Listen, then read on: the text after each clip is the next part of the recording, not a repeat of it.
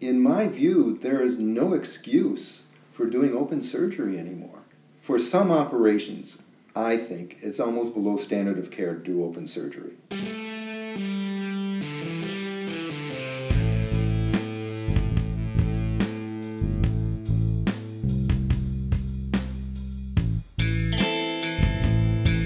Welcome to the Neurosurgery Podcast. I'm Mike Wang, and I'm here with my co-host, J.P. Colson. We are here to discuss all things neurosurgical. Hi, this is J.P. Colson, a resident in neurosurgery at Rush University. Please note that this is not a CME event, and the opinions and statements made in this podcast do not reflect those of any institution or professional organization. Now, let's get started. Okay, so welcome to this episode of the Neurosurgery Podcast. This is John Paul Colson. I'm here, joined as always by Dr. Mike Wang, and today we are honored to have Dr. Rick Fessler, who I have the privilege to train under at Rush University. Today's topic is why you should learn MIS. The answer to that is easy for me, but Dr. Fessler, welcome. For our listeners, why don't you tell us a bit of your background? Sure. I have a very unusual background for neurosurgery, I suppose. I started out with a bachelor's and a master's degree in psychology, and then did research for a number of years before I went back and did my PhD in pharmacology and physiology. And only after that did I decide to go to medical school, and then during medical school decided to become a neurosurgeon. Although I didn't even match in neurosurgery, I matched in neurology, and then changed my mind. Well, I was a psychology major myself, so there's hope for me yet. So, going through all that, and then you make your way into neurosurgery. Where did you take it from there? So after residency, I took my first job at the University of Florida with L. Roten. And, of course, all of my training with Sean Mullen was in cerebral vascular surgery. So I was planning on being a famous vascular neurosurgeon, just like Sean Mullen and all the other greats in that field. But when I got to Florida, Al Roten pulled me aside and said, "Rick, I really want to offer you a job, but I don't need a vascular surgeon. I've got Art Day. I need a spine surgeon."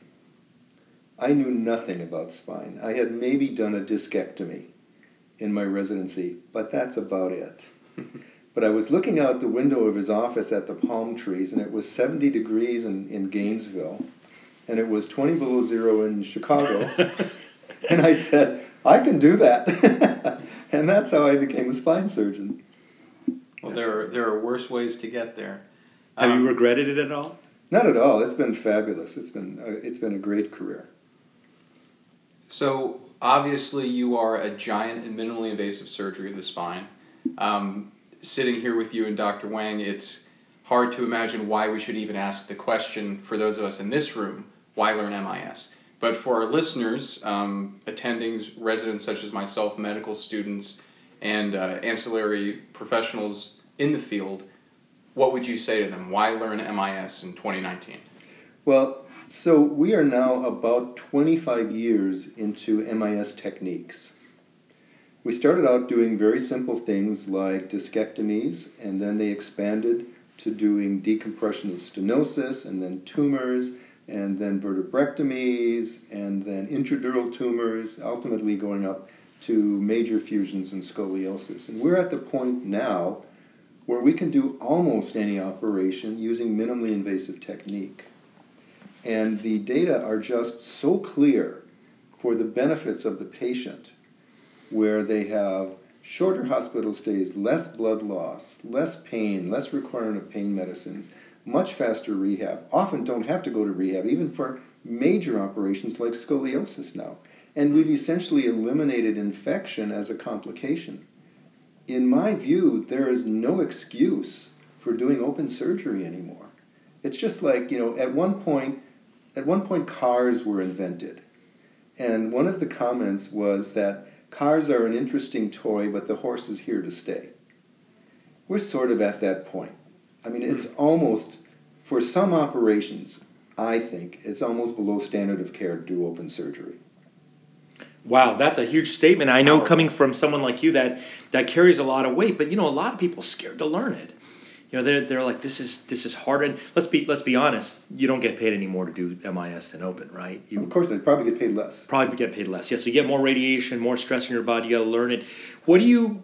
Give me a message for someone who's 50, someone who's 40, and someone who's 30 in chronological years as a neurosurgeon who's not doing MIS but does a lot of spine. Like, pitch it. Like, you're 50 years old. Why should you learn MIS? I mean, he's already 50. Well, let me start at 60. If you're 60 years old, don't bother. Okay. If you're 50 years old, you've still got 15 years left at least of your career. That's like 2,000 cases, 3,000 cases. Exactly. Right? Yeah. And remember, we're first taught do no harm. Mm-hmm. Open surgery, you do harm. Minimally invasively, you do much less harm. Mm-hmm. So you have to do what's best for your patient. So as a 50-year-old with 15 years left, yeah, you probably should learn MIS, at least for the simpler operations. Mm-hmm. If you're 40 or you're 30 and you don't learn MIS, in 10 years, you're not going to be doing spine surgery. They got to do a fellowship with you. So that's a pretty compelling argument. I think you're making a really good point here. When you're teaching folks, I mean, you're in a training program, JP's with you. Is it harder for you to teach people to do MIS and open surgery? It is somewhat. And this is one of the things we often debate. In order to do minimally invasive spine surgery, you really have to understand three-dimensional anatomy in your brain without seeing it in front of you. Mm-hmm. Because you only see what's at the bottom of your little tube, and you need to know before you get in trouble what's a millimeter away that you can't see. Mm-hmm. And you don't have the entire spine there in front of you to help you figure that out. So you have to know anatomy. One of the arguments is, how can we learn anatomy if we're not doing open surgery? Well, the answer to that is you spend a lot of time in the laboratory doing operations on cadavers. Or you do operations in virtual reality, which is now becoming a bigger deal and becoming very realistic. So you've got to know that. And then you've got to know the techniques specific to operating through a tube or a small retractor or whatever you prefer. And there's some tricks to that. For example, you can't triangulate your instruments like you do in open surgery because there's no room to do that. Mm-hmm. You have to have some kind of a visualization system so that your instruments are not blocking your view of your working position down at the bottom of your channel. So those are all just new things you have to learn. But as a surgeon who is working with your hands every day, there's no reason every surgeon can't learn these techniques. So one of the questions I'm very interested in hearing your answer for dates for me back a couple of years when I was in medical school. I was very interested in neurosurgery. I started getting interested in spine, and I became obsessed. I became a fanboy. And I went through YouTube and I found every video I could find about neurosurgery and spine surgery. And I found a Minute with the Masters video from, I think, 10, 15 years back talking about the laser spine surgery phenomenon. And it had giants in the field who would go up and each talk for 30 seconds for a minute, little clips about what does minimally invasive surgery mean. And I think today, reading the literature, talking to experts, the definition has begun to coalesce. But from your perspective, Dr. Fessler, when you tell someone, I do minimally invasive surgery, what do those words mean when you tell a patient that? To me, they mean, and the information I try and transmit to the patient, is that minimally invasive surgery means less trauma to the soft tissues. It doesn't have anything to do with the incision, doesn't have anything to do with anesthesia. What it has to do with is not cutting lots of muscle, dilating through it instead. What's the difference? When you cut muscle and you take it off the lamina and spinous process and facets, you devascularize it and you denervate it. That muscle's dead. Why do our surgeries fail, or why did they fail in the past? Because we killed all the muscles. And then you're absolutely depending, for example, upon the instrumentation that you put in, rather than the muscles in your spine to be doing what they're supposed to be doing in terms of holding you up and helping you move. That's why those surgeries failed. We don't have the failures that we used to have now that we do minimally invasive spine surgery, because we're leaving the patient's anatomy essentially normal at the end of an operation. Wow.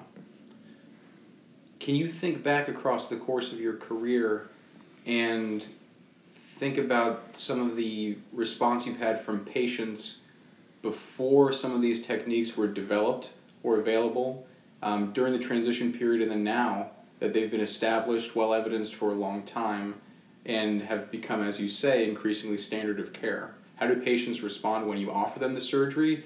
And perhaps more interestingly, how do they relate their outcomes afterwards?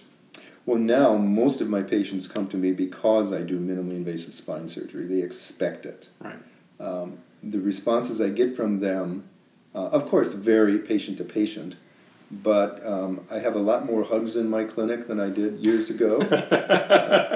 I get notes from people every week saying that I changed their life. It's made spine surgery a really gratifying field of neurosurgery.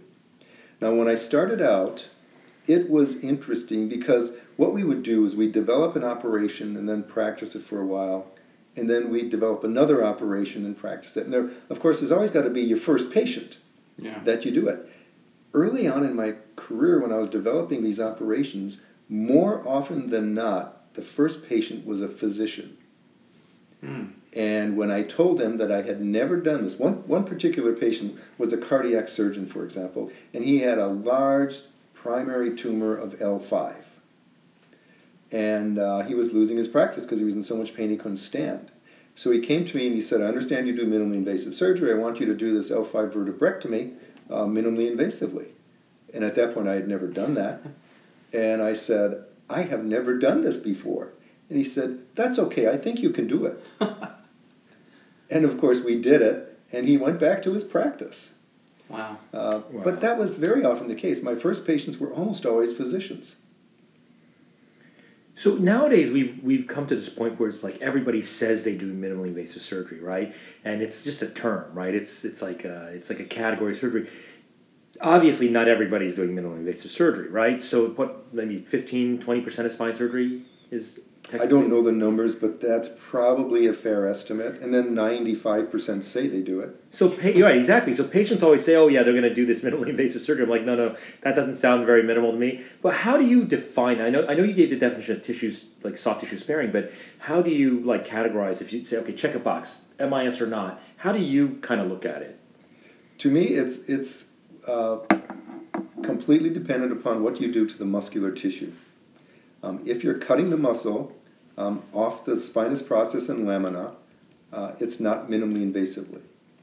If you are dilating through it so that you don't have to remove the muscle except a little bit at the bottom of your working channel, that's what I consider minimally invasive. So, for example, when I'm doing scoliosis, for the anterior portion at L5S1 and L4-5, I'll usually do an A-lift, and that I'm assisted by my general surgeon, and it's a semi-minimally invasive because there's no muscle cut, but it's still a little bit bigger operation than the rest of them.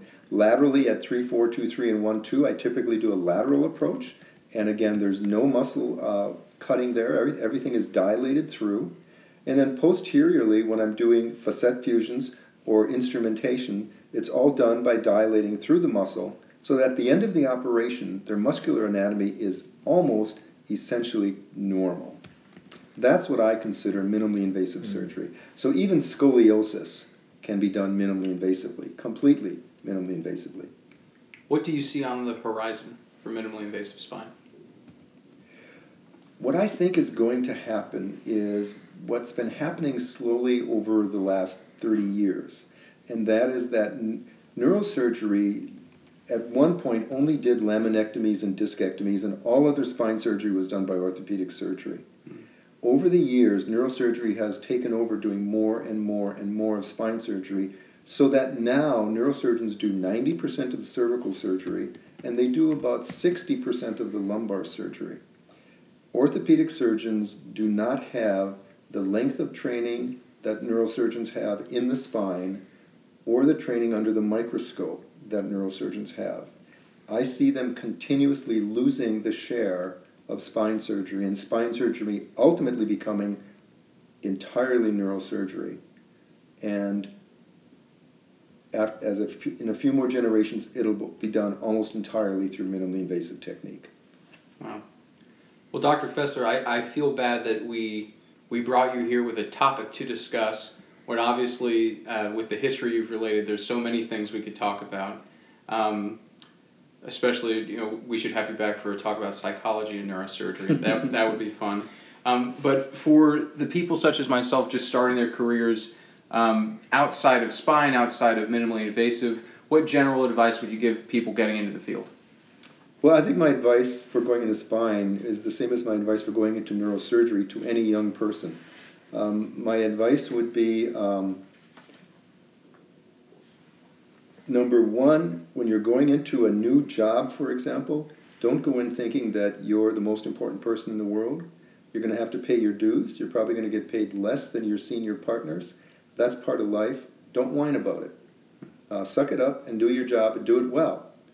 Secondly, or third, I guess it would be in that case, recognize that we are blessed to be able to do what we do, and treat your patient as you would treat your own mother or father in all cases. Fourth, remember that as important as your career is, your family is more important, and don't ever lose your family, because your career is not worth it if you do. And finally, you'll be a better surgeon if you are humble. Wow, that's great advice, Rick. Thank you so much. We look forward to having you back to talk about maybe your time in divinity school, or what is it you're collecting again? Antiquities. Yes. Right? Yeah. Yeah, I'd love to talk to you about that more. So thank you for your time today. Thank you, Dr. Fessler. Thank you. Okay.